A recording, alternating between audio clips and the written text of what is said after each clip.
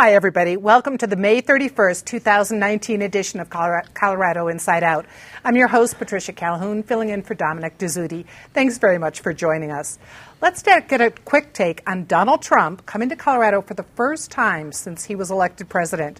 On my left, probably right on my left, Susan Green from the Colorado Independent. What do you think about Trump showing up? I just want to say I feel so good here in the Patty Calhoun seat, so thanks. I feel that he had it took a lot of guts for him to show up in Colorado Springs, because the last time he was there, he got saved by the fire department when he was stuck in an elevator and had the nerve to throw the fire officials under the bus for doing so. I think it's also noteworthy, as we discussed, that no Republicans really showed up for his visit. David Kopel, were you there? I was not, but it was for the president a pretty grown-up day. The speech was generally apolitical, and he shook hands with all 989 graduates, so that was a nice thing to do. Eric Sonderman, political pundit in much demand right now. I'm, impressed that he was able to overcome his heel spurs in order to make it to the Air Force Academy. Maybe those have healed in the intervening 20 years. I think it was wise of him to pick a speech this year. They rotate between the military academies. I'm glad it was not the U.S. Naval Academy, where there's actually stuff named after John McCain and John McCain's father and grandfather, and obviously that would have all had to be completely hidden out of sight for the president's fragile ego. And Krista Kafer, Denver Post columnist and radio talk show. Finish it up for us. What did you think of his visit? You know, it was a great venue for a Republican president. You're going to have a friendly crowd with the Air Force. I would like to say, though, the concept of a space force, while possibly necessary, it's a little cheesy, a little 1980s, if you ask me. Well, we're kind of in the 1980s when we're dealing with Trump. But right now, we're just 4 days away from we're 4 days away from the June 7th election runoff. The final, what? June 4th. Okay, we can't start that one over. Okay, we're just 4 days away from the June 4th election runoff. The final mayoral debate between Michael Hancock and Jamie Gillis brought up some familiar issues and some unfamiliar issues, including sex harassment and homelessness. We've only got 4 days. We were having a wild discussion of this race right before the camera started rolling, which might account for why I'm a little hyped up here. Yeah. Susan, what do you think is going to happen? Wow. So what I think is going to happen is we're going to have several more pretty nasty, ugly days. I think part of what the viewers are seeing and you being a little flustered is that our phones are ringing and our texts are buzzing with all sorts of really mean and nasty, ugly, unverifiable rumors, I think mostly from the Hancock campaign, about either Jamie Gillis or people who support Jamie Gillis. And I've covered politics for about 30 years, and I've seen ugly, but I haven't seen ugly at this level in a city. And this is getting to a point where I think sometimes it's hard for us media folks to see outside our little bubble, but I think some of the negative ads that campaign or their proxies are airing just show a level of desperation and meanness on the part of this mayor that is a real turnoff in this city. John Hickenlooper had it right about this city and this state, that we don't really like that kind of campaigning here. We are not Chicago, and what we are seeing is Chicago from the Hancock campaign. David Kopel, as a lifelong resident of this city and this area, what do you think about what we're seeing? No, I'd agree with Susan. This is the sleaziest, most racist campaign in Denver mayoral history. Going back at least for 50 or 60 years. In the debates, it's kind of sad with all the kind of somewhat petty personal attacks on each other, not much new to say. And as it turns out, they both skip debates, that they don't want to go to, like the vast majority of candidates do. So there's not much difference in that. With Hancock, people know his level of competence, and either as mayor, and they're either satisfied with it or not. presumably the ones who travel through DIA or drive in the city might be on the less satisfied side. With Gillis, is she going to be a competent replacement? You don't really know, and she hasn't really solidly made the sale on convincing people that she would be, but I think some folks are going to be willing to take a chance, and the number who are willing to take that chance increases because of the really despicable nature of the last few weeks of the incumbent mayor's campaign. Eric, you've certainly watched your share of campaigns and commented on this one. Where do you think we're going in the next 4 days?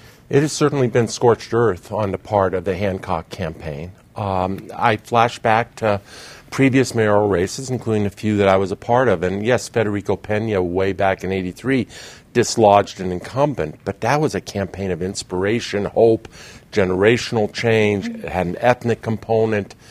And the incumbent in that case didn't even make it to the runoff. In '95, I was a key consultant to Mary DeGroat. That was a rough campaign between Mary DeGroat and Wellington Webb. But there was never an allegation. There were plenty of allegations of ethical improprieties vis-a-vis Webb and his administration, but never anything about his personal conduct. There was never an inference about his personal conduct or any of that. And there was also there wasn't a sense in that race that there is now that somehow both of these candidates are wanting and the city's in bad shape if either of them got elected. And then Susan somewhat stole my thunder vis-a-vis, John Hickenlooper got elected mayor twice and governor of this state twice and now is running around all kinds of parts of the U.S. And half of his appeal was his pledge never to run a negative ad. Well, Michael Hancock has proven himself to be the un-John Hickenlooper in that regard. It is not a mark of confidence for an incumbent mayor this close to an election not to be talking about a third term, not to be talking about vision, not to be talking about any of that, but just going scorched earth in ads that at least 3 TV stations have fact-checked very harshly. But, politics is politics, and it's not beanbag. And they figure for every person who watches a fact check that says the ad is not totally accurate, 100 people are just watching the ad and not the fact check. And they're just going to play the cards out to the finish line. Krista, ugliest campaign in recent memory? In recent memory. And, Denver is such a beautiful city. As a Denver native, I hate to see it become such a...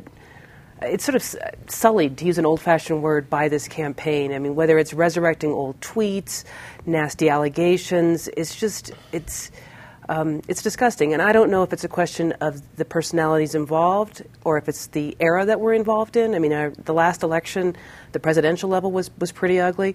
Or could it be that there is a lack of unity within the Democratic Party? I think there are a lot of symptoms that need a cure. In fact, I don't want to see John Hickenlooper run for president. I want to see him run for mayor of Denver. Well, he could have gone for that third term. All right, we're going to go around once more on this one. Let's have predictions. So at the 7 o'clock is the deadline on June 4th to vote. Don't mail it in now, but you can deliver it. You can go to a voting center if you don't have your ballot. Susan, at the end of the day, and let's assuming Denver elections counts a little faster, at the end of the day, who's going to be the new mayor and by what percentage? Wow. I may regret this. I always do. But I would say Gillis by 6 points. David? Similar. I'd say Gillis will win with 54%. Eric?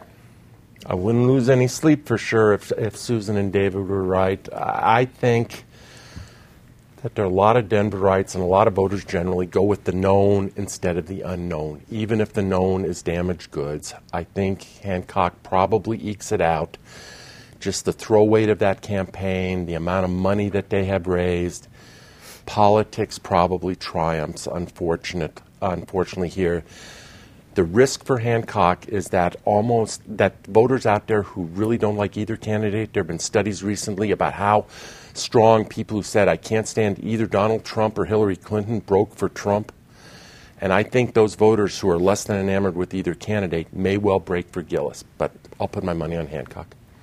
Okay, and Krista? I'm going to go Hancock by 2% that is. I just think he's got the incumbent's advantage. And I wrote it down before I started this. I've got Gillis by 1%. It's going to be a squeaker. But remember, everyone can still vote, even if you can't find your... you should live in the city of Denver.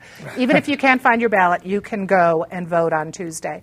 All right, but now we're out of Denver for a little bit. David, in the wake of the STEM school shooting, Douglas County government officials and the Douglas County School District failed to come to an agreement on how to properly allocate millions of new dollars for school security. 2 committees were approved by the commissioners, one to concentrate on physical safety and the other on mental health issues for Douglas County students. Are they going to be able to come to any kind of real agreement that works? Probably not. So on something that doesn't even need study that's already been offered, the county commissioners offered the school district $3 million as a matching grant to hire more school resource officers. The Douglas County School District has 68,000 students and only 11 school resource officers. This grant would bring the number of school resource officers up to 61, which is still less than 1 per 1,000 students. And the school board said, no, sorry, we're not interested. We've already decided how to spend all our money. And their general attitude is, if you want to give us cash to spend how we want, fine, but we are not interested in any input from other than ourselves, which is to say the school board, which is to say the teachers union, which won that election for them. So I think it's a reckless and imprudent approach they're taking on neglecting school safety. Eric, we've seen division in the Douglas County School District before. How is this going to shake out? I don't know how it shakes out. I don't exactly know who's behaving badly. I think David's analysis is probably on the mark. Part of me, maybe naively or myopically, thinks, why couldn't have the school board and the commissioners got together over coffee, over lunch, whatever, and figured this thing out? There is a partisan difference down there. The school board is now, I don't know what the party registration is, but it's very much of a union-friendly, teacher-friendly, democratically leaning school board. It's a very Republican county, and the county commissioners reflect that composition of the county. So you have that political clash, you have that ideological clash, somewhat vis-a-vis gun issues, but these are adults, please, trying to protect kids. And how do we expect the kids to have it together if the adults can't get it together? Krista, can the Douglas County groups start acting like adults? It would be nice. I think the pressure to do the right thing by parents is going to become clearer and clearer. We've got, when we come up against an election year, parents are going to be looking at this record and saying, what did you do about school safety? And the memory of the shooting and the loss of a heroic young kid will be fresh in their memory. And they, as was pointed out, the party, the district is primarily Republican, even though this particular board is union friendly and to the left. I could see a clean sweep if they don't do the right thing. Susan, I know you were dealing with school issues today. Do you think Douglas County is going to be able to work this out? I think what we're seeing is a lot more than school safety. I think it's really about a lot more than the teachers union. This is what we have in Douglas County, and we've had this for years. It's been an incubator for testing out how far a school district can go in terms of public funding for private schools. Okay, and what we see on this board is a quote-unquote reform board that said, no, we're not doing that anymore. And we've got this county commission that is trying to use a big part of this, I think, $10 million for brick and mortar for safety, not just for public schools, but for private schools as well. And I think what this boils down to is this perennial tension down there about using public funding for private schools. And so do I think it will blow over anytime soon? No. I think Douglas County has been sort of an epicenter for this debate, and no matter what issue percolates up to sort of continue that debate, it's unfortunate that it has to be a school shooting. Well, I'm sure we'll return to Douglas County again, but right now we're going statewide. Governor Polis has been signing a lot of the last bills, including one that will defelonize small possessions of heroin, cocaine, and fentanyl, among other illicit drugs. Drug users caught with these substances would be facing a misdemeanor charge rather than a felony. The measure aims to save taxpayer money, as the Joint Budget Committee predicts that it can save Colorado anywhere between $8.6 million to $13.7 million in the span of 5 years. I say it's going fast here. Eric, what do you think? Will we save money? Is this going to help the situation? Oh, I assume the Joint Budget Committee probably knows what they're talking about in terms of the money. I'm guessing I might be in the minority on this table, but I'm going to express some skepticism on this bill. Colorado now seems to be, every other month, whatever, we're either legalizing something or we're decriminalizing something, or in the case of this bill, we're defelonizing it. Lots of different terminology. I think, there's a risk to the whole brand. We are becoming the New Amsterdam here in Colorado. But more importantly than the brand, I don't take branding to be everything. These are hard drugs we're talking about. We're not talking about magic mushrooms. We're not talking about pot, whether it's in small quantities or large. We're talking about heroin, fentanyl, cocaine of various stripes, etc. And, I'm just fine with keeping those as felonies, regardless of the volume about it, the volume of it. So that's my take. I expect to be outvoted around this panel. Well, we'll see. We've got a lot less water than Amsterdam here. Are we making a mistake with the defelonizing of these drugs? Well, I agree. I think that we are sending the wrong signal, that this is the New Amsterdam, that people can come here, do drugs, and that there's not going to be much of a penalty. Obviously, they can get now mushrooms and pot, and then some of these more lethal substances like fentanyl. What is that? What kinds of folks are we going to be drawing to this state? And even though we will be offsetting, less jail time is less expense to the state, but when we've got people living on the streets and some of the health issues that come along with that, do we end up heaping more expense on the state and reducing the cost savings? Time will tell. Susan, what do you think? Will people get more help if they're not in jail? I absolutely think people will get more help if they're not in jail. And I also think, given the budget situation in this state, given the overcrowding in prisons, we are about to reopen another prison, or there's a desire to do that.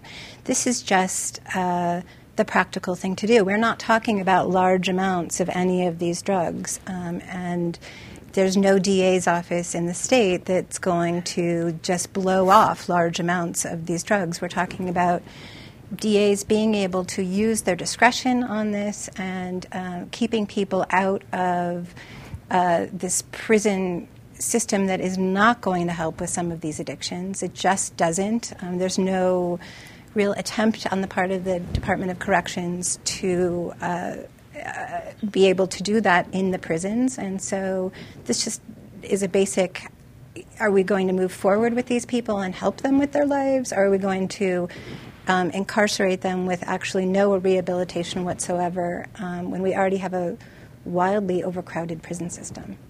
David is the only lawyer at the table tonight. What do you think about the defelonizing of these drugs? My own view is that the government doesn't have a legitimate interest in felonizing what adults do with their own bodies. But I would say this is important. One of the things that's notable about this bill is, unlike many things that passed, this wasn't a left-wing Democrat cram-down. This was very bipartisan. The sponsors were Leslie Herod, a Democrat, Pete Lee, a Democrat, and then the Republican lead sponsors in each house were the Shane Sandage of Colorado Springs and Vicki Marble of Fort Collins. So, of course, the Democrats were the top sponsors because it's Democratic control, but it was very bipartisan, and that's yet another success for the Colorado Criminal Justice Reform Coalition, which is led by its longtime director, Christy Donner, who's one of the most effective people down at the Capitol. Well, and that wasn't the only bill that we had this week going before Governor Polis. He signed a bill that will increase the number of locations in Colorado where undocumented residents can obtain a driver's license. The program began in 2014, and supporters say that it would make it easier for workers to drive to work and operate machinery. Meanwhile, the governor also signed House Bill 1134 that would prevent law enforcement officials from holding undocumented immigrants solely upon a request from ICE. Christo, what do you think is going to go on with these two bills now? Well, the first one I think is disconcerting. I can't think of any country in the world that makes it very easy for people to live and work there illegally. I think it's a shame that we're doing that here in Colorado. On the other hand, the second bill makes a lot of sense, given that holding people without having any kind of adjudication and due process is actually against the Bill of Rights. And so if the police, if jails notify ICE while that person is in jail for whatever offense they've given, that's one thing. To hold them on a detainer after the fact is probably a violation of their rights. So I would say the second bill makes sense. Well, and of course, ICE came down on Colorado for that second bill. Susan, what do you see happening? Well, in the first bill, I want to say this was a bill very much supported by Republicans. And the truth is, in our economy in Colorado, where we have farms and ranches that very much rely on these immigrants to drive tractors and to drive trucks, this is actually a necessity. This is how we produce food in Colorado. So this is by no means some radical step taken by the governor. The second bill simply codifies what courts have already said, that that counties and states cannot do the work of the federal government. And what activists, civil rights activists, and immigrant rights activists have been very disappointed with is that the governor has not been willing to take it a step further in saying, no, the feds cannot deputize state law enforcers to go rounding people up. And Jared Polis, who really was long an advocate of undocumented immigrants, was unwilling his first year and first term in office to really make that move. And I think we'll be watching closely what he does next session on that issue. David, we're running short on time, but we want your input on this one. Well, as Susan said, the driver's license thing, which expands from 3 to 10 the number of places where illegal aliens can get state government driver's licenses, was certainly supported by agriculture and other business. And that's always been the situation. That's why the Republicans were the immigration non-restrictionist party in the 1880s, and the Democrats were the restrictionist party, because you expand this labor pool, you drive down labor costs. And on the other one, this is the federal and state governments have their own separate sovereignties and can choose to cooperate or not. And we see this on not only on right to arms issues, on marijuana, and on illegal aliens. Sometimes the right likes it, sometimes the left likes it, but it's in the design of our constitutional system, this degree of state sovereignty. Eric, is Colorado in the right here? I'll try to be really quick. I have no problem with either of these bills that the governor signed, specifically with regard to the driver's license one.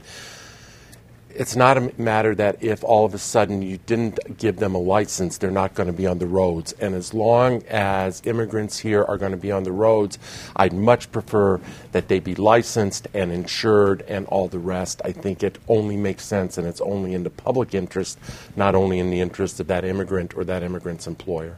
It's a topic that'll keep coming back. But now we go to the disgrace of the week. Beyond my teleprompter trauma, Susan, what's your disgrace? It's a double disgrace.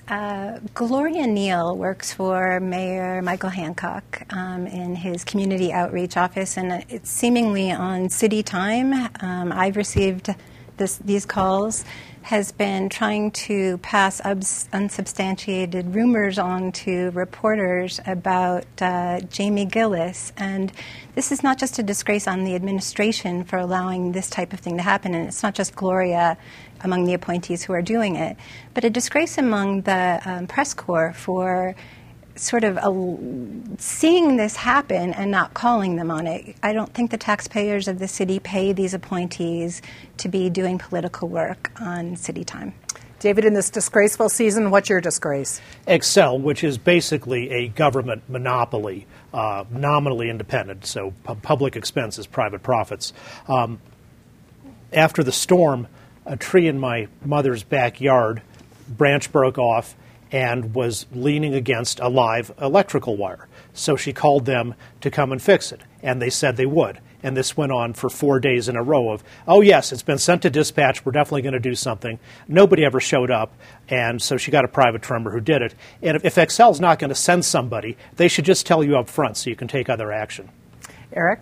Oh, so many possibilities. I wasn't on the panel last week, and I know it was talked about, but everything about the project at Denver International Airport, the DIA project, the cost overrun, the time. We're not measuring the time delay in months. We're measuring it in years and multiple years. The mismanagement of this project, the granting of it to this Spanish firm with some questionable practices elsewhere around the world.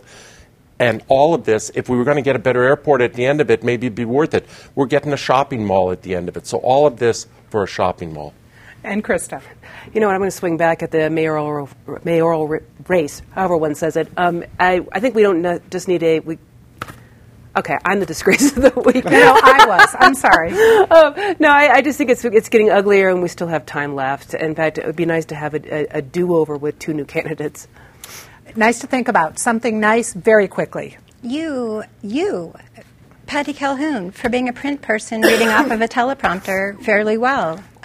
Congratulations. Well, thank you so much. David? The soft bigotry of low expectations. Judge Richard Mage, United States District Judge who passed away recently. Very well respected all around as a great, solid judge. Good one. Eric? This is real easy. A shout out to my daughter, Katrina. It's not every day that your daughter is a published author in the New England Journal of Medicine, but it was that day yesterday, and what an accomplishment at a young age as part of a great team at MD Anderson Cancer Center in Houston. That's great. And Krista? I'm going to give it to Louisiana Governor John Bel Edwards for signing a fetal heartbeat bill. He basically said goodbye to any presidential aspirations that he has because he's a Democrat and he'll pay for that, but he put children's interests first, and I think he deserves a lot of praise. Well, and that's all the time we have for this episode of Colorado Inside Out. For everyone here at CPT 12, I'm Patricia Calhoun. Thank you so much for watching, and good night.